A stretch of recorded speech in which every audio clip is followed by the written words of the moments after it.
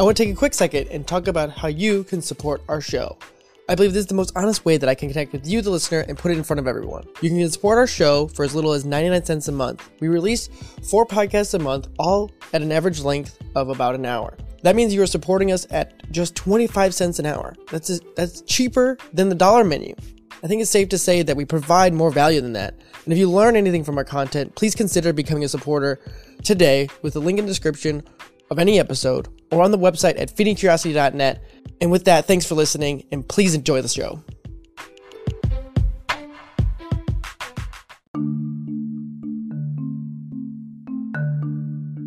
Hello everyone, and welcome back to another episode of Feeding Curiosity. In this episode, we're going to cover a written article on my wearables. I wear both Whoop and Oura Ring, and this article was actually posted in the middle of 2019, and I just wanted to create this in an audio format for others to listen to it and absorb it in another format.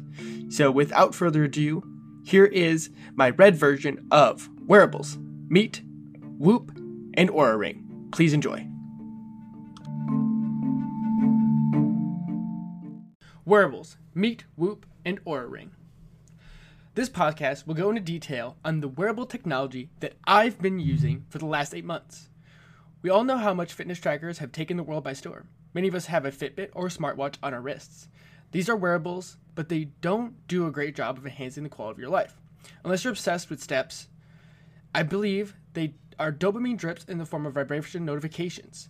Studies show that even feeling vibrations of a cell phone breaks concentration, takes up to 20 minutes for attention to settle back on the focused task. The devices I've been using are much less obtrusive, as their main purpose is data collection and to improve the quality of life. What does Whoop and Oura track? In the following sections, we will define the data the Whoop and Oura Ring keep track of. I'll then get into their specifics, including the proper use. You don't need to be wearing both of these devices, as there is significant overlap.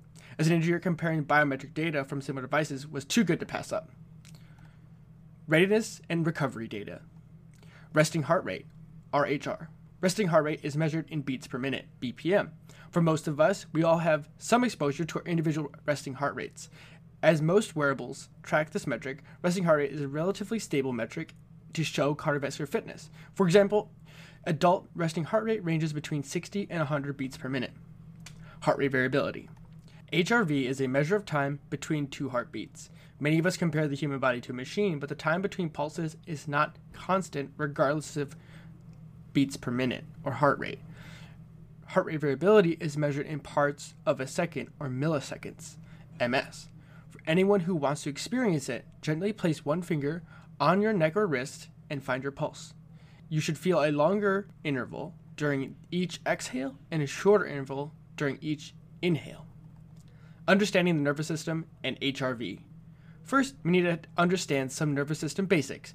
The autonomic nervous system, ANS, regulates the system in our body such as heart rate, respiration, and digestion. These are 2 branches within the autonomic nervous system, parasympathetic, rest, and the sympathetic, activation. HRV is controlled by the ANS. Parasympathetic regulation lowers heart rate from the intrinsic level. Intrinsic heart rate is the condition in which neither parasympathetic or sympathetic regulation is present. A lower heart rate means that more time for variability. This regulation affects a few beats at a time. Sympathetic regulation elevates the heart rate from the intrinsic level. A faster heart rate means less time for the variability. This regulation affects several consecutive heartbeats. This encompasses the general rule of HRV. When the resting heart rate is lower, HRV is higher.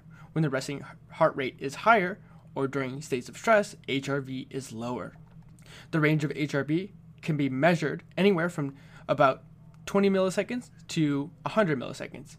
Note, HRV is highly personalized. If someone has a high HRV, the person may have a predisposition, such as genetics, giving them a higher HRV. The only way to understand your HRV is through measuring HRV over time and observing what affects it. How to use HRV. Heart rate variability provides us with a clear understanding of how stressed the autonomic nervous system is. Measuring HRV means we can look at how the body is responding to stress in any form. For example, let's say your HRV dropped sharply from the previous day. It's worth reflecting on what you did previously that day, both physically and emotionally. For both the Whoop and Oura Ring devices, HRV is measured during sleep. The average HRV is calculated the next day, and the data is stored for future comparisons. We can use this data to determine how well our bodies rested after activities. For example, on the negative side, an easy example is drinking more than 2 beers before bed, within 2 hours of bedtime. Most often, we see an impact on HRV the next day. Another negative impact is pushing your body beyond its tolerable limit, such as a marathon. Positive mindfulness practices have shown to positively impact HRV. This objective data gives us mindfulness practice major efficacy, and we've linked a NCBI article to the study of mindfulness practices. HRV is an expanding cardiovascular diagnostics tool that is gaining more recognition and power as technology improves. To be clear, this is an HRV crash course, not an end-all, be-all scientific journal. Be sure to check out the HRV links at the bottom of this or on the website for more information. Respiratory rate. Respiratory rate is the measure of breaths. An inhale followed by an exhale is 1 breath per minute. RR has less daily fluctuation than HRV. In general, this metric will show how well training routines have improved over the long term. Body temperature, or a ring only. Body temperature is a reliable measurement of current health. If you're getting sick, you'll see a deviation from the norm. Body temperature also tracks menstrual cycles, and the Oura Ring is only checked at night. Sleep data. Total sleep time. The total time asleep from all stages. Light sleep. The first stage of sleep makes up roughly 50% of your total sleep. Rapid eye movement, REM, is the vital re-energizing your mind and body. The stage is associated with consolidation and dreaming. REM sleep ranges from 5 to 50% of total sleep, and an average adult will receive 20 to 25% of REM sleep each night. Slow wave sleep, SWS, or deep sleep, is the most restorative stage of sleep. This is when the body is building and repairing its cells and tissues. Also the most challenging stage to be awakened from. Shortwave sleep accounts for 0 to 35% of total sleep. On average, adults spend 15 to 20% in the deep sleep each night. Time in bed.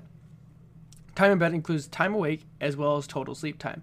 Another term for this is sleep opportunity. Sleep efficiency. Comparison of time asleep versus time awake. Sleep efficiency of 85% or greater is excellent. It is worth noting that sleep efficiency consistently above 95% may be an indication of inadequate total sleep. Disturbances and restfulness. There are times you woke up at night. Most of the time you won't remember waking up, but luckily it can be tracked. Sleep latency. This is how long it takes to fall asleep. If you fall asleep in less than 5 minutes, this can be an indication of inadequate sleep. How recovery data and sleep come together. For both devices, after recording all of this data described above during sleep, they aggregate all of this and put it into a nice package. The package is labeled as recovery, displayed on a scale determined by each company. For Whoop, it is on a percentage scale. For Oura Ring, it's on a unitless number from 0 to 100. On the surface, there isn't much difference between the two. Whoop seems to swing more heavily, meaning low recovery between 33% is not uncommon, or bad per se, where the low readiness on Oura is below 60. For me, it is more conservative on your readiness to say that if you get a readiness of 0, you are likely to be dead. Kidding. But not really. Activity. And there are some caveats here. For Oura Ring, the activity is based around your readiness, with the number of activity calories needed for the day to range from 300 to 650, depending. But overall, the ring is not designed for fitness tracking activities well. Strain. Whoop only. Whoop measures the cardiovascular load on a scale of 0 to 21. The scale is logarithmic, meaning that getting from 4 to 10 is not a linear progression. In a recent blog post, Whoop went into more detail on the history behind the scale, which is based on the Borg scale. The theory behind is any strain can be multiplied by 10 to get an estimated heart rate for the duration of the activity or day. As an example, if an activity is rated 10, that means the average heart rate would have been measured at 100 beats per minute. The usefulness of the scale allows you to get a feel for perceived exertion for a given workout, along with the recovery metrics explained above, enable a person to have a look at the amount of stress you can put yourself under for a given day. On top of this, Whoop has released its 3.0 version, which has added a strain coach, which allows you to monitor your strain during a given activity in real time, and what is optimal strain for that workout. What is the usefulness? At this point, I may have thrown too much at you to want to dive in. It all seems like a lot of numbers and math, right? Both systems are very intuitive, and at the end of the day, this is all about improving the quality of your life. I am reminded of a Peter Drucker quote, "What gets measured gets managed." Part of my motivation on getting Whoop, initially, I had heard of HRV and wanted to learn more about how the metric could be used. The other aspect was better sleep tracking that informed daily recovery. The average adult gets about 6.5 hours of sleep per night. Whoop has a sleep coach embedded into the software where it calculates your sleep needs depending on factors such as sleep debt, activity, and naps. The sleep coach is a powerful tool while geared heavily towards athletes, but for the average person who wants to perform better. The idea that you'll sleep when you're dead is entirely counter to what the science is telling us about the necessity of sleep to improving quality of life. The first step is understanding where you are. I'm going to be honest with you, I had overassumed how much sleep I was getting before I tracked it. Other benefits include behavioral changes. Whoop particularly has a subjective questionnaire each morning. These questions give you some insight into behaviors, positive or negative affects sleep quality. Some of these I alluded to in understanding HRV. For full disclosure, I more actively avoid alcohol, especially later in the evening, as I know if I have more than 2 drinks within 2 hours of bedtime, it will affect my recovery and performance for the next day. I don't want to see how low that recovery gets, or even reds. While in itself, it is not wrong to be in the red and enjoy life. It is just adding more nuance to understanding the choices we make and how they affect the body. And also, for a short update here, Whoop has now updated its subjective questionnaire to call it the Whoop Journal, which allows each user to add and change its questionnaire each morning so that you can adjust it for what you're doing in your daily routine or what you want to track. So if you're self-experimenting like myself, you can add a whole bunch of different things like saunas, CBD oils, meditations, and many, many more. I'm recording this during the COVID-19 outbreak, and they've added a COVID-19 box as well so that people who are diagnosed with it can self-track their symptoms too. Recommendations. As I'm reading this, it may be clear from my use case, I'm getting a bit more value from Whoop's platform. And for the most part, that is true.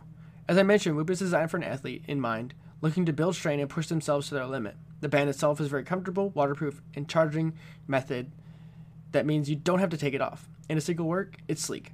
Battery life for the Whoop 3.0 is now up to 5 days, which is up from 2 in the 2.0 version. The payment model is $180 for 6 months of service.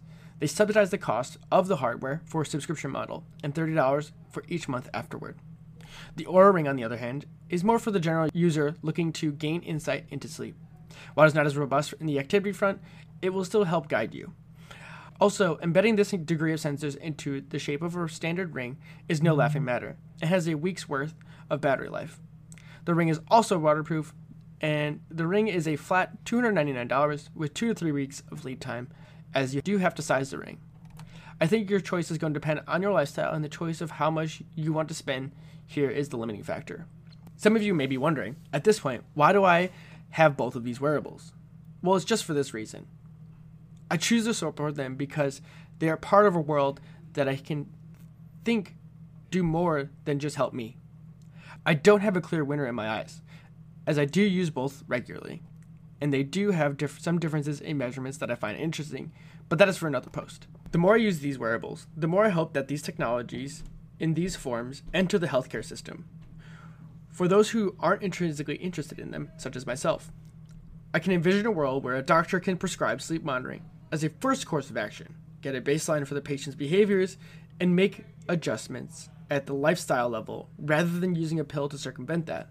Wearables of these kinds can have impacts that allow patients to have control of or understanding on why they should make a change instead of being told to make a change.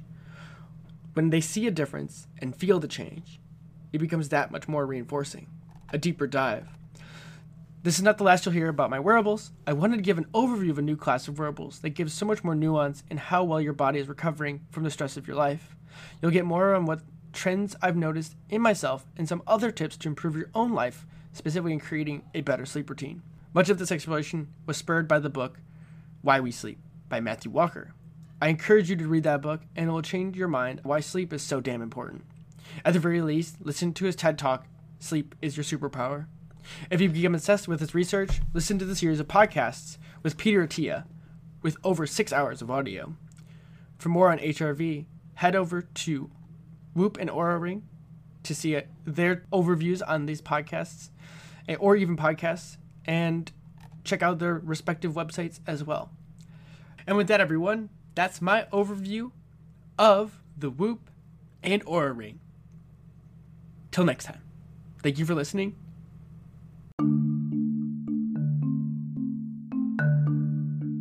You just listened to an episode of Feeding Curiosity. Thank you all for listening and tuning in. If you enjoyed this episode, please leave a like, subscribe, go check out the website over at feedingcuriosity.net and all the other things that we're doing there. And once again, thank you all for tuning in, and we will see you in the next episode.